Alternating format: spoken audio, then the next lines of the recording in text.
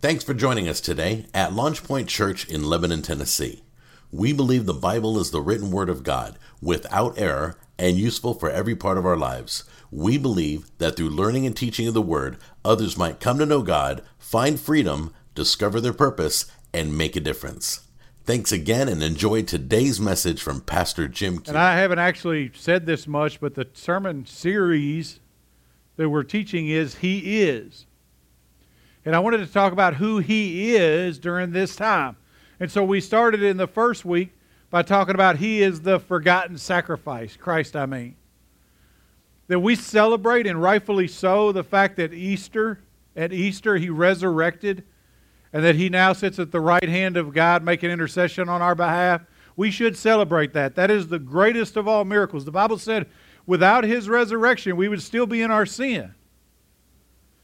But there was another sacrifice that we often forget, and that's the sacrifice that is His birth. We celebrate it, but don't acknowledge it or see it for the sacrifice that it was, that He was born into the filth of humanity so that we could be born into heaven.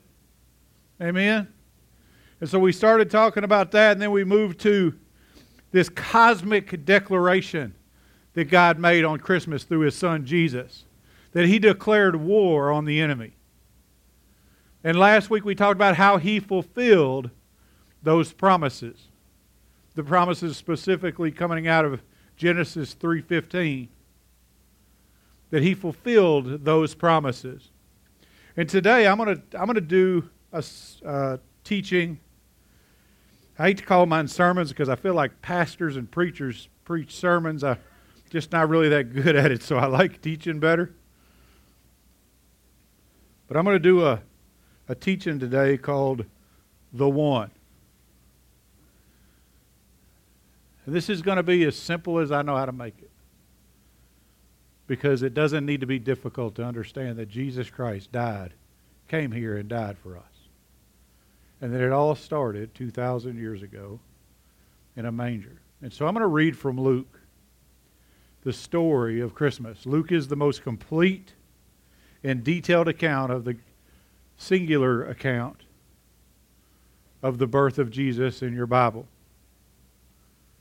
And Luke specifically wrote third hand. He wasn't there, but investigated, found all these details, and placed them in the book that we know as the gospel so that we could have an understanding of who Jesus was. And so very simply he says this: Now in those days a decree went out. This is chapter 2. Now in those days a decree went out from Caesar Augustus that a census was taken of all the inhabited earth. This was the first census taken while Quirinius was governor of Syria. And everyone was on his way to register for the census, each to his own city. Joseph also went up from Galilee, from the city of Nazareth to Judea, to the city of Bethlehem, to the city of David, which is called Bethlehem, because he was the house and family of David, in order to register along with Mary, who was engaged to him and was with child. While they were there, the days were completed for her to give birth. And she gave birth to her firstborn son, and she wrapped him in cloths and laid him in a manger, because there was no room for them in the inn. In the same region there were some shepherds staying out in the fields and keeping watch over their flocks by night. And an angel of the Lord suddenly stood before them. And the glory of the Lord shone around them. And they were terribly frightened. But the angel said to them, "Do not be afraid. For behold, I bring you good news of great joy, which will be for all people.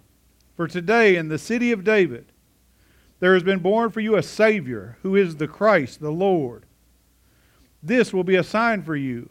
You will find a baby wrapped in cloths and lying in a manger." And suddenly there appeared with the angel a multitude of the heavenly host, praising God and saying, "Glory to God in the highest, and on earth peace amongst men with whom He is pleased." When the angels had gone away from them into heaven, the shepherds began saying to one another, Let us go straight to Bethlehem and see this thing which has happened, which the Lord has made known to us. So they came in a hurry and found their way to Mary and Joseph and the baby as he lay in the manger. When they had seen this, they made known the statement which had been told them about this child. And all who heard it wondered at the things which were told them by the shepherds. But Mary treasured all these things, pondered them in her heart. The shepherds went back, glorifying and praising God for all that they had heard and seen, just as had been told them. Amen. Now, from front to back, that's like I said, the most complete account of Jesus' birth. And I have heard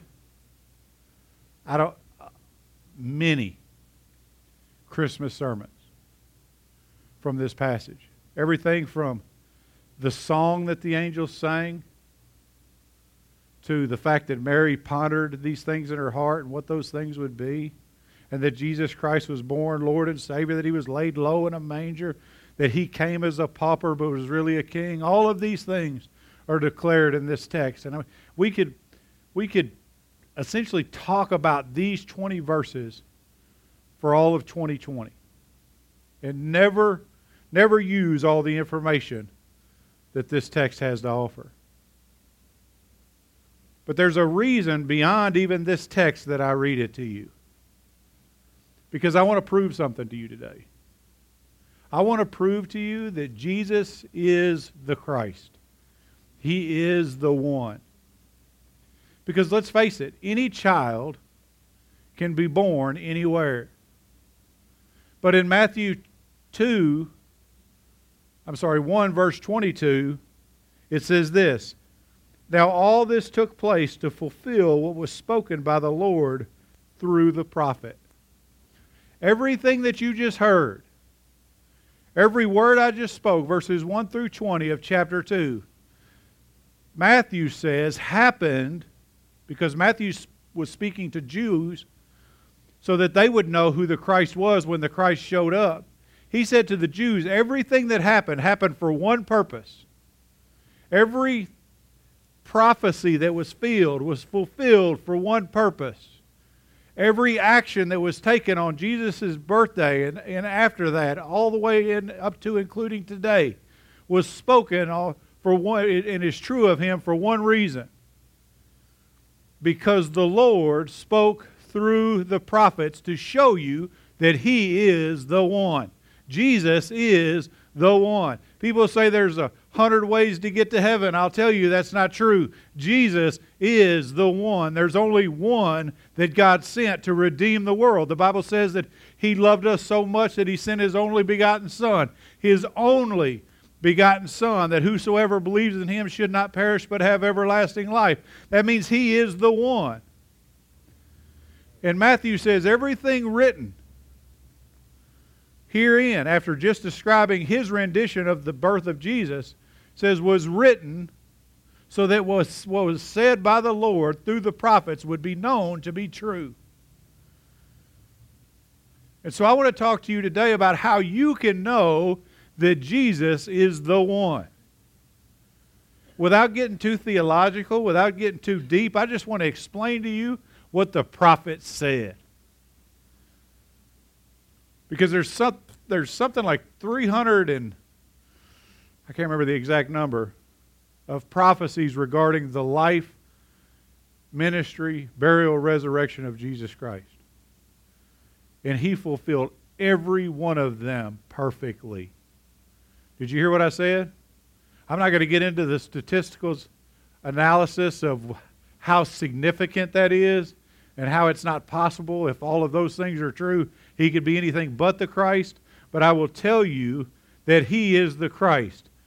He was born into the world the way he was born into the world to prove that what the Lord said through the prophets was and is true. Everybody okay?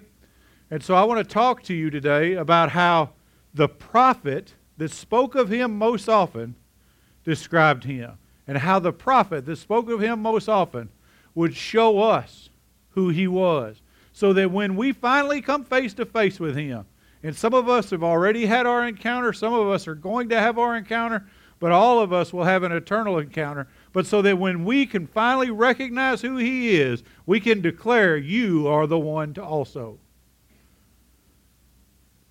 And so I'm going to teach today to prove that point, that everything happened so that the Lord could be proven true, so that Jesus could be seen as the one, from Isaiah chapter 9 today. I'm going to read 1 through 7. But there will be no more gloom for her who was in anguish. In earlier times, He, that's capital H, God, treated the land of Zebulun and the land of Naphtali with contempt.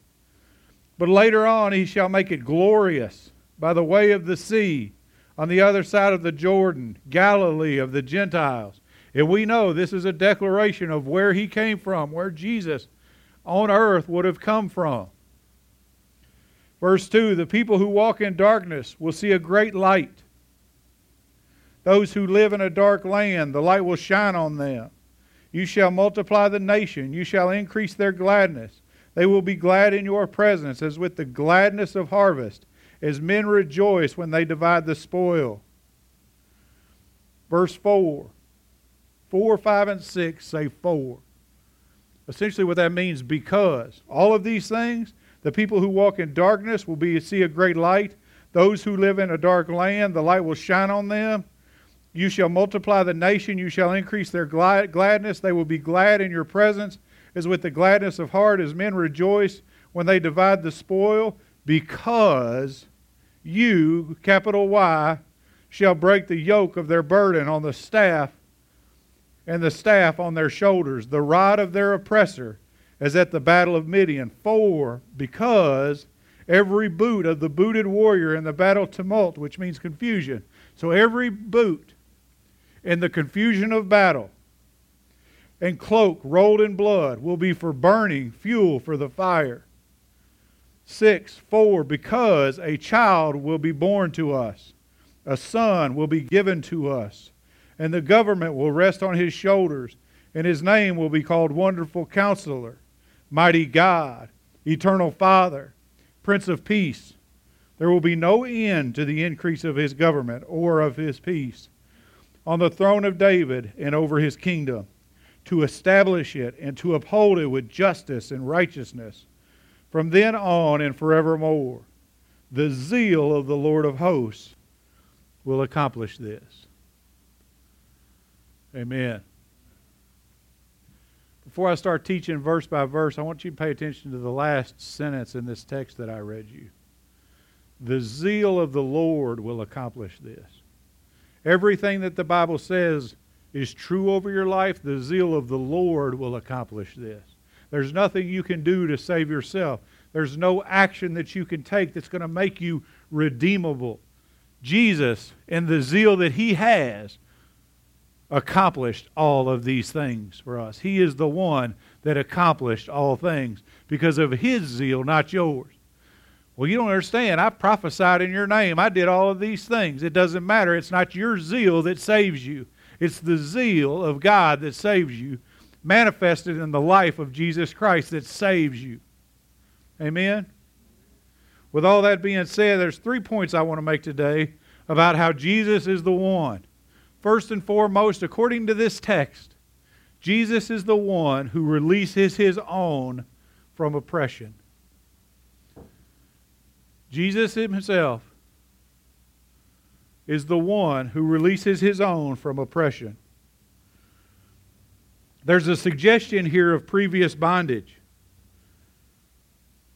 In verse 4, for you shall break the yoke of their burden, and the staff on their shoulders, the rod of their oppressor, as at the battle of Midian. You know what He's saying here? He said, listen, I'm trying to bring history back to your mind. I want you to think about the battle of Midian for a moment. And everybody's like, oh yeah, the battle of Midian. And most of us go, what? Let's look that up. Let me tell you what the battle of Midian, anybody heard of Gideon? Gideon and his mighty 300 men. This is the battle of Midian.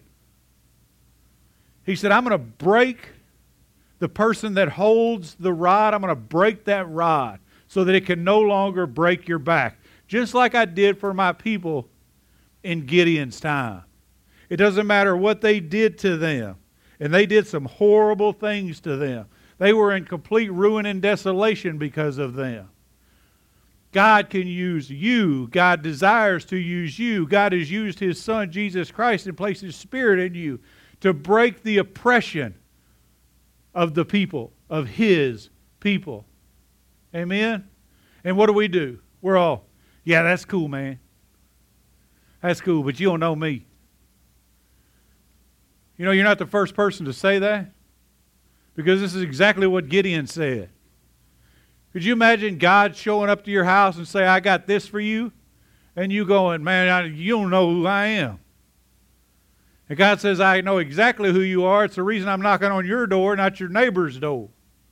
But this is the argument that Gideon made to the Lord. He says this in 6:15 of Judges. He said to him, O Lord, how shall I deliver Israel? Behold, my family is the least in Manasseh, and I am the youngest in my father's house. So he said, whoa, you can't use me because I'm the least of these. Any of y'all ever felt like the least of these? I felt like the least of these this morning. I feel like the least of these right now. I felt like the least of these yesterday, the day before that. Unless we're talking about sinners, then I feel like maybe I'm the greatest. So it doesn't matter. Stop telling God what you can't do. More importantly, stop telling God what He can't do through you. Because it doesn't matter what destruction happened around you. God can use you to fix it because He sent His Son Jesus Christ to fix it and then place His Spirit inside of you. And so it's about the one, the oppressor, the bond breaker, the chain breaker, the way maker, or whatever the song goes. It's all true. Let me tell you, someone else may be holding a staff over your life, but the God that lives in you is capable of breaking that staff and has, through His Son Jesus, broken that staff. Ooh, that's good preaching right there. And some of us still, myself included, from time to time goes, man, but you don't know what I've done. You don't know what I deal with. You don't know what happens in between my ears. You don't know the fight that I fight, the battle that I struggle. How many times I've lost the battle that I'm in. God didn't care about that with Gideon. He doesn't care about that with you. They had reason to be scared. Judges chapter 6 reads like this. Judges chapter 6, 2 through 6 says, the power of the Midians prevailed against Israel. Because of Midian, the sons of Israel made for themselves the dens which were in the mountains, and the caves, and the strongholds. The enemy was so strong over their life, they hunkered down. Any of you guys ever feel like that? Like, oh, guys, this problem's too big. I need to hunker down. I need to go hide somewhere, make myself as small as possible, not make any noise. For it was when Israel had sown that the Midianites had come up with the Amalekites and the sons of the east and go against them. So they would camp against them and destroy the produce of the earth as far as Gaza and leave no sustenance in Israel, as well as no sheep, ox, or donkey. So they destroyed everything they had, and what they didn't destroy, they took with them. Because they were powerful enough in the physical to do it. For they would come up with their livestock and their tents. They would come in like locusts for numbers. They're so innumerable you can't even number them. But they and their camels were innumerable, and they came into the land to devastate it. So Israel was brought very low because of Midian. And the sons of Israel cried to the Lord. Let me tell you, you have reason, we have reason without Jesus Christ to be scared of the oppression around us. The enemy's big, the enemy's fast, the enemy's willing to destroy everything that you have, and what he isn't willing to destroy from you, he wants to steal from you.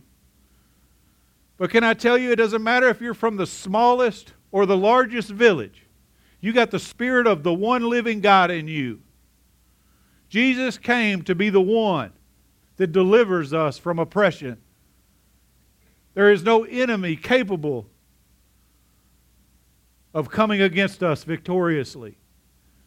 I'm not talking a prosperity gospel to you guys. I'm telling you that this has already happened in Christ Jesus. He came so that He might be the one, so that we might know, so that we might be in freedom, so that there would be freedom, but not just any kind of regular freedom as you would imagine it in your head, but a freedom you can no longer imagine. I started with verse 4, told you I was going to teach 1 through 7, because I plan on going back to 1 through 3. So let me do that. Actually, I'm going to start with 2. The people who walk in darkness will see a great light. Those who live in a dark land, the light will shine on them. Anybody ever felt like they're hanging out in the darkness? Jesus is the great light in your life. You shall multiply the nation. You shall increase their gladness. How many of you guys could stand to have your gladness increased, your joy increased? They will be glad in your presence, and with the gladness of harvest as men rejoice when they divide the spoil. So what's God saying? He said, I'm going to send one that's going to so break the oppression over your life that you're going to know freedom like you've never known before. That you're going to harvest like you've never harvested before. You're going to be blessed like you've never been blessed before. You're going to be joyful and glad like you've never been joyful and glad before. I'm not talking crazy to y'all. I'm talking out of the Scripture, and some of y'all looking at me like a cow staring at a new fence. This is the truth. And you're all, but I'm not seeing that.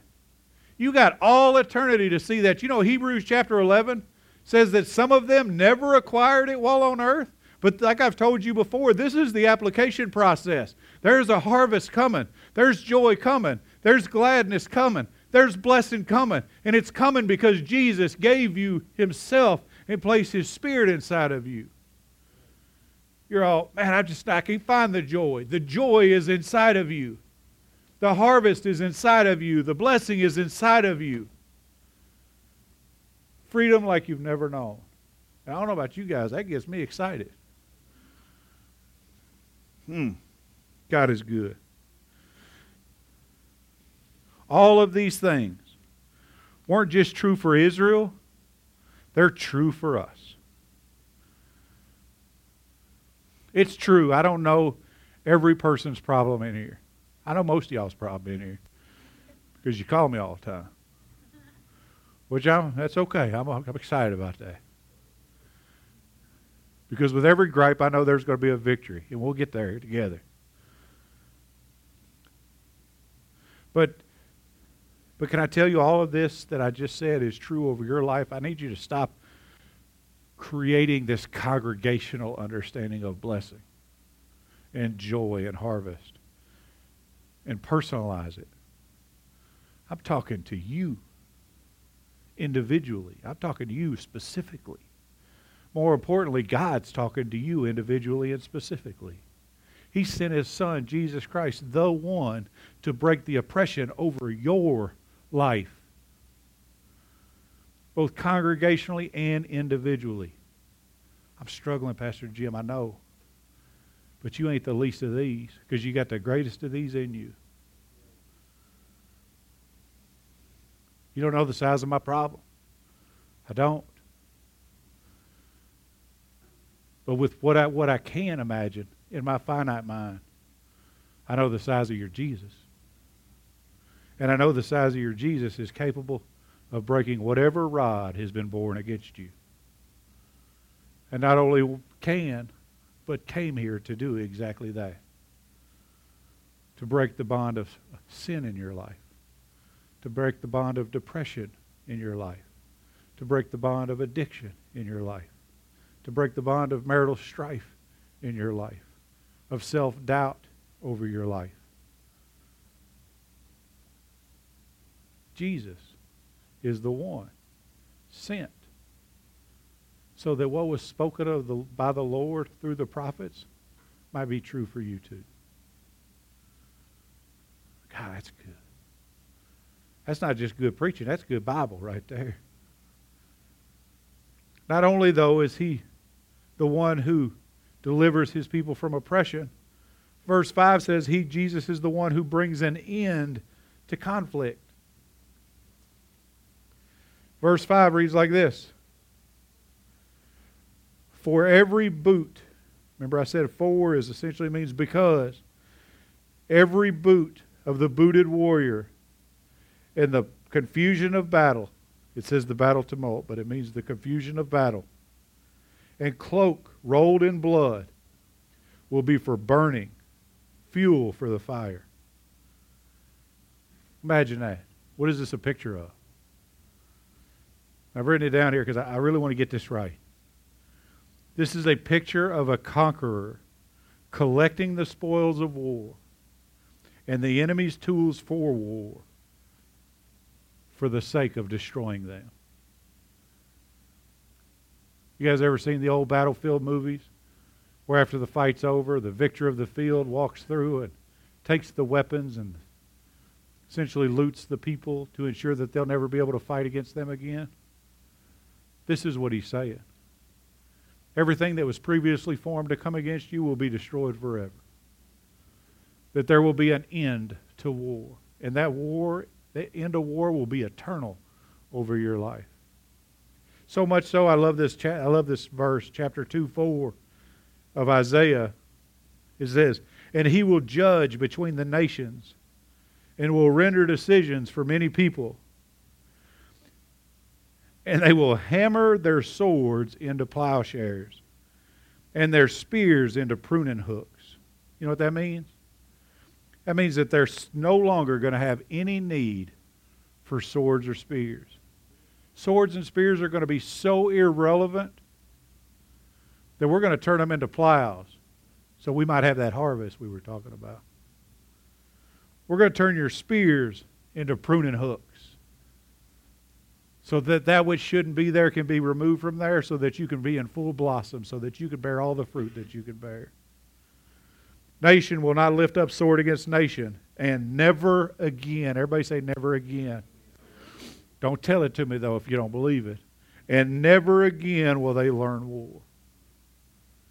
I can't imagine such a time or place. I try to. I've lived my whole life. Well, I've told you guys, my struggle is a struggle of violence. I have a violent nature. It's the sin nature in me that I suppress regularly. I've spent my whole adult life preparing for violence. And the idea that one day I won't have to do that anymore, that I could beat all my guns into plowshares, unless the government's watching this and then I don't actually own any guns.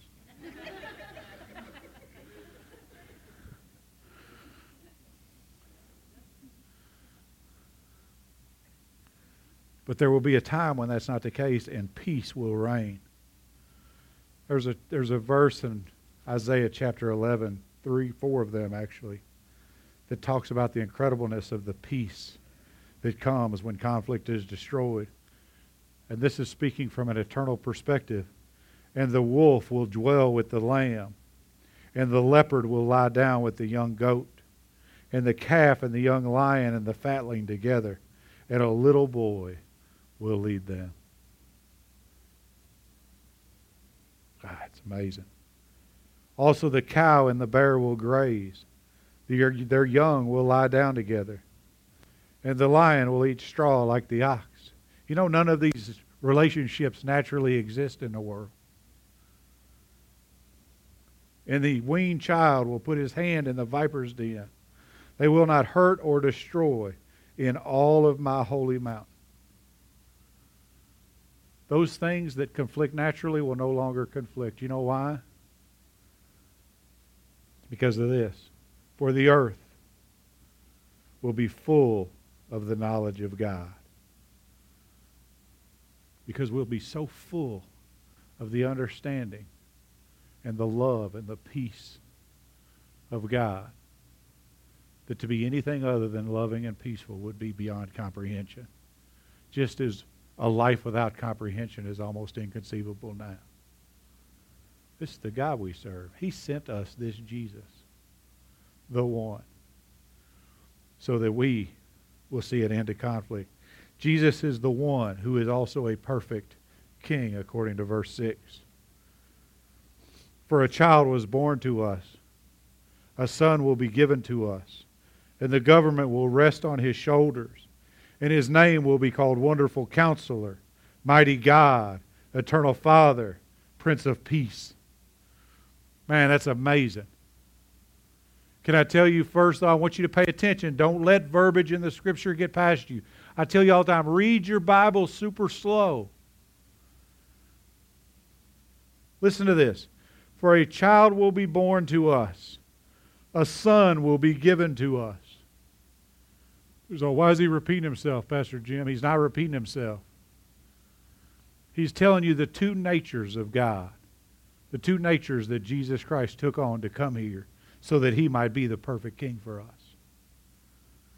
It says a child is born, but a son is given. What was John 3:16 again? For God so loved the world, he gave his only begotten son. He gave his son, which means he's deity. He was a child that was born, which means fully human, which means he's strong enough to take care of your problem and human enough to understand it.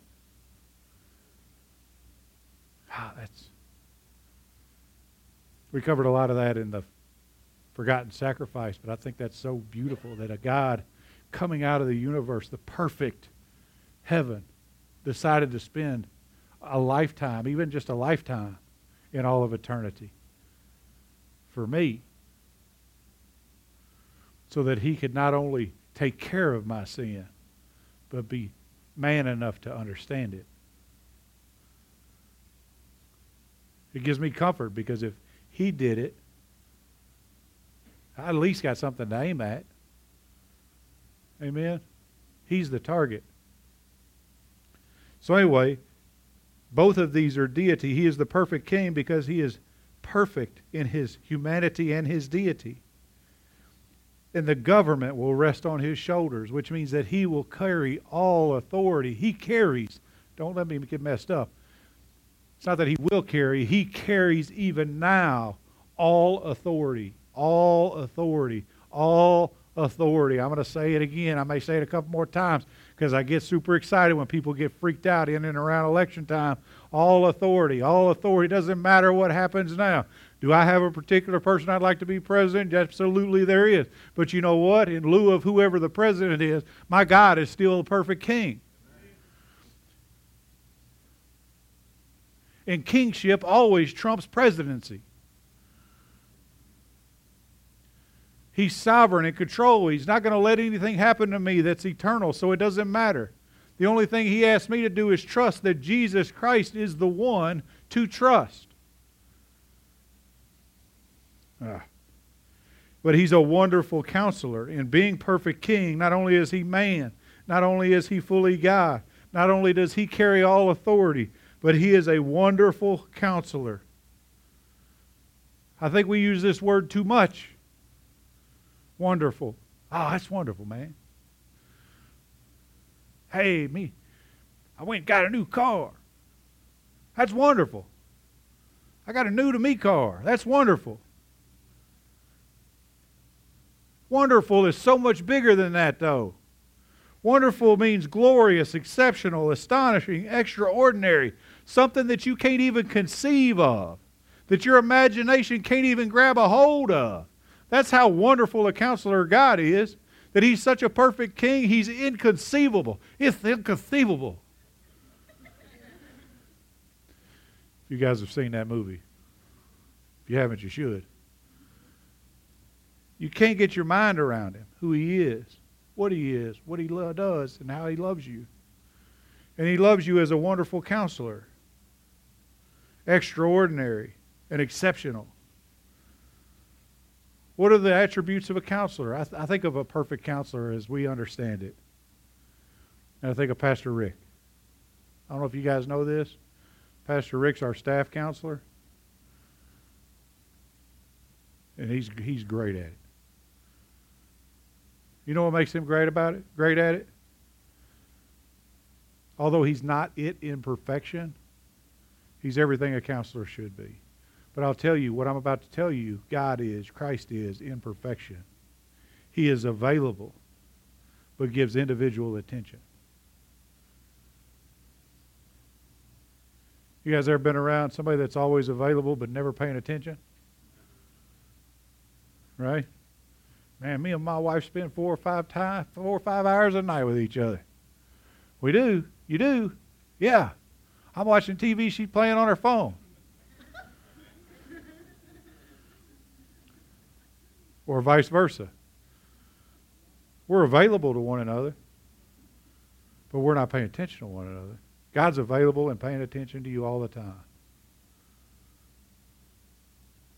He's a comforter, but remains confidential. There's nothing worse, man, than telling somebody your problem, and they tell you the stuff that you need to know, maybe even the right stuff you need to know, but then tell everybody else all the stuff that you know.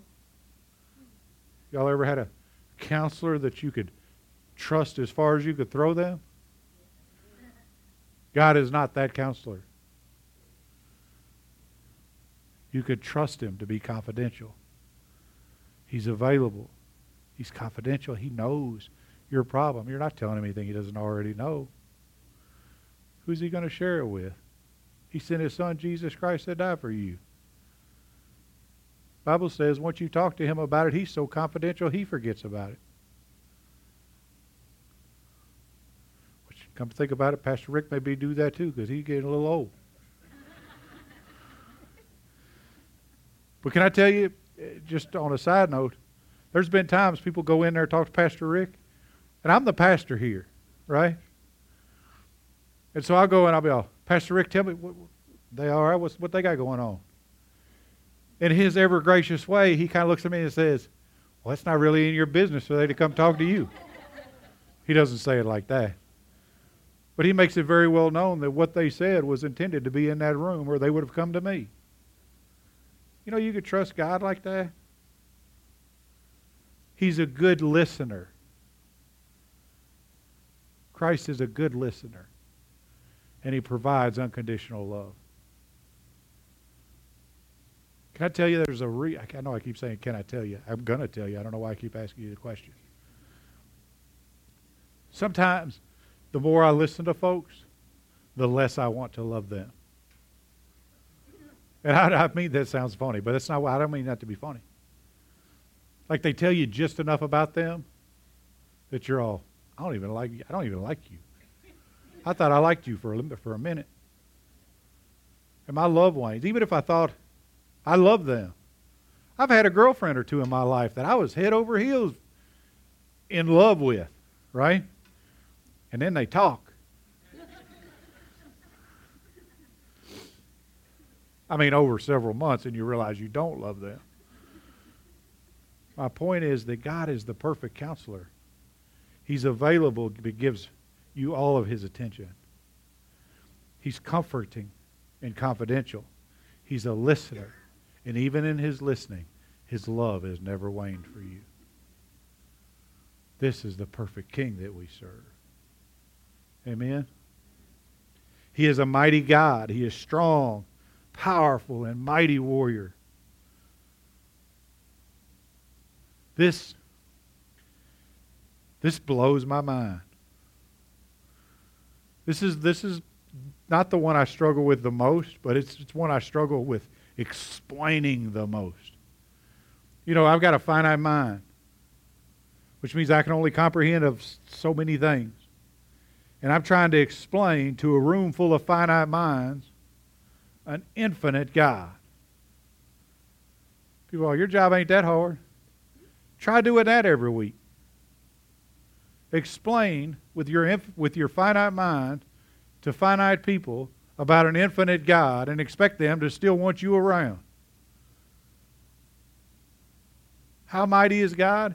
He's mighty enough to take care of you and to be capable of taking care of you. He's so mighty that he just made a decision to breathe the sun out of his mouth. Maybe y'all didn't hear that. He made a decision to breathe the sun out of his mouth, which is actually a small star, and breathed all the other stars at the exact same moment, all the other planets, all the other comets, asteroids, and every particle of everything that's ever existed out of his own mouth. That's how powerful the God is that we serve. But he is determined to love you. He is almighty, all-powerful. Let me read Colossians chapter 1, 15 through 17, because I love this. He is the image, Christ is the image of the invisible God, which means whatever it is you can conceive of God that is right is Jesus. He came here so we could see the image of God. We did a whole series on that earlier this year. He is the image of the invisible God, the firstborn over all creation, which means it proves that he's God. For by him all things were created. Did you catch that? Both in heavens and on earth, visible and invisible, whether thrones or dominions or rulers or authorities, all things have been created through him and for him. Woo! Two things. There's about 1,000 things there you could preach about there, but there's two things I want to point out today for the sake of time. One, it says this. It says, all things in heaven and on earth, both visible and invisible. Jesus created everything. You're all, man, that's a lot of stuff. You have no idea. Did you know the human eye is only capable of seeing about 20% of the color in the world? Which means 80% of the beauty around you, your eye can't even pick up. Imagine what it would be like if God pulled back the curtains of our earthly eyes and we could see everything for exactly what it is. You know what I think we'd see? I think we'd see spiritual warfare all around us. I think we'd see chariots aflame. I think we'd see love in the form of Jesus. In fact, there will be a time when your fleshly eyes will be torn away. That there will be nothing invisible to you. That you will see all of those things. And I think that's incredible. But there's something even more incredible about the might of God that he created through his Son Jesus Christ. Not just the visible and the invisible, but that he created it. I out-talk my breath sometimes. But he created it for himself.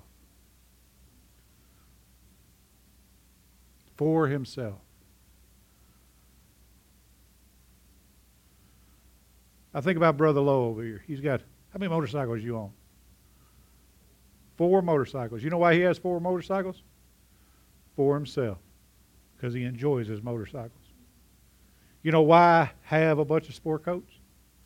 Because I enjoy sport coats. They're for me. You know why God created you? For himself. Because he enjoys you. If you get your head around the fact that Jesus, God, created you for himself, just so he can enjoy you, that messes me up.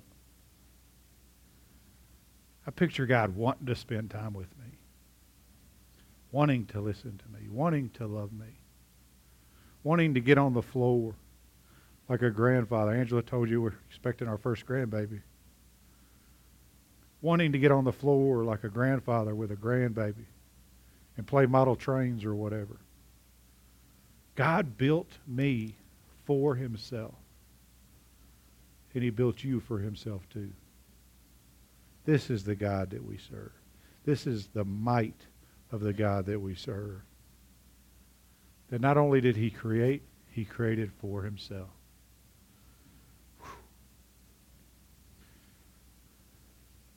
He is an eternal Father.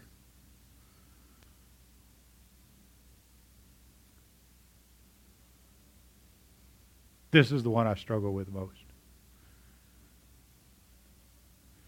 I've done a lot of men's groups in my day because I'm a dude. And so, like especially at my other church where I got saved, I was running the men's ministry for a while, and I did a lot of men's groups and mentoring groups and stuff like that. And when we get down and talk about God, I'd always ask somebody a question. Give me one word to describe your dad. And I'd hear everything.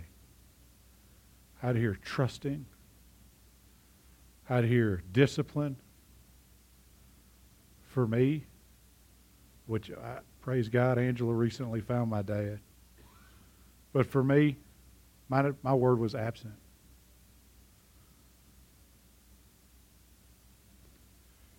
The problem with that, depending on the word you would use, is that that's the lens that you'll oftentimes see God through. But can I tell you, there's no single word that He is. He is an eternal Father. He is love. He is kindness. He is nurturing. He is not forsaking. He is trustworthy. He is that unconditional love we talked about a little while ago. And through Jesus, we get to call Him Abba Father, Daddy, the most intimate.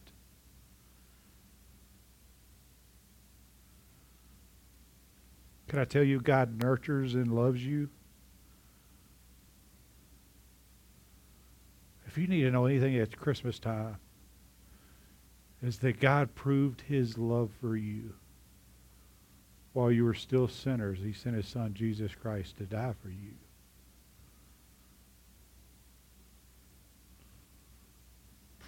Isaiah 41 or 40 verse 11, in regards to the nurturing nature of God, it says, like a shepherd, He will tend His flock. In His arm, He will gather the lambs and carry them in His bosom. He will gently lead the nursing ewes, which is the small lambs. This is the God that I want to serve, not the God that I have to serve. The God that, like a shepherd, sees a defect in his sheep and does everything in his power to correct that defect. The God that ensures that no animal will come against his sheep and destroys that which would. The nurturing. This is the God that we get to serve in Christ Jesus, the one. Amen? And then finally, He is the Prince of Peace.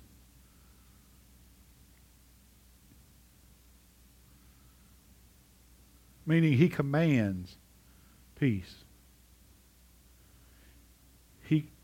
He gives us peace vertically between He and I, He and you, Him and you. Internally and horizontally. You know why so many of us stay messed up? Because we want to fix the horizontal or the internal before we get the vertical right. If we'll get the vertical piece of God right, or with God right, we'll achieve the internal peace of God. And then once you have peace, it becomes so much easier to deal and to love other people the way that Christ loves us. He commands peace. But He's never going to command that you allow Him to command anything.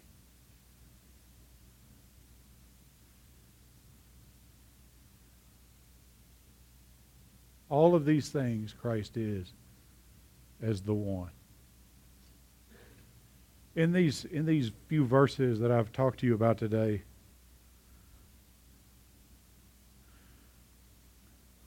is the gospel. Let me read verse 7 to you first.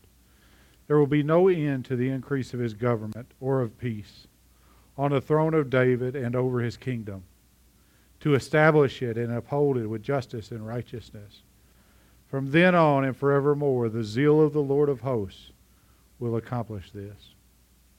So it says this at the last verse, after describing all of these things that Christ will be. it says that he came to establish us forever. He breaks the bond of the oppressor to establish us forever. He is the perfect king to establish us forever. Everything that he does is to bring us back to where we started, which is in perfect relationship with him. In these 7 verses lies a perfect picture of the gospel. Let me explain to you why. In the second part of verse 1, it says this: in earlier times, he, being God, treated the land of Zebulun and the land of Naphtali with contempt.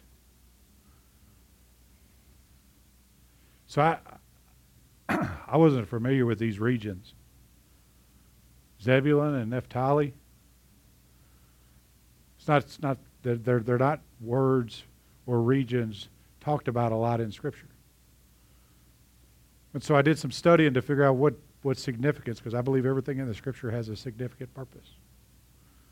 What significance is these 2 places? And I came to learn that Naphtali and Zebulun were from the Assyrian perspective, which was the enemies of God, the land between the border of Assyria and the Sea of Galilee, and the land between the Sea of Galilee and the Mediterranean Sea.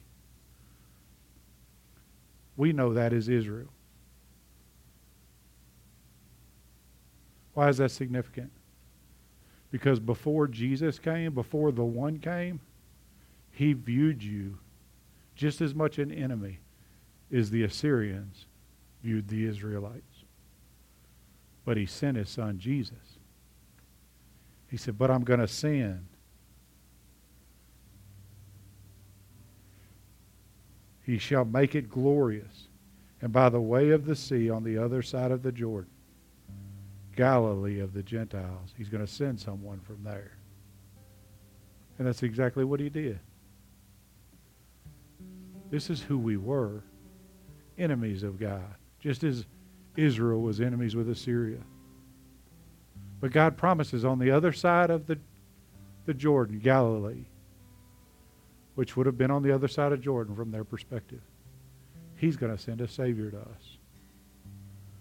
He's going to send the one to us, the perfect King, the breaker of oppression, the end of all conflict, and perfect peace to us. And that's exactly what he did.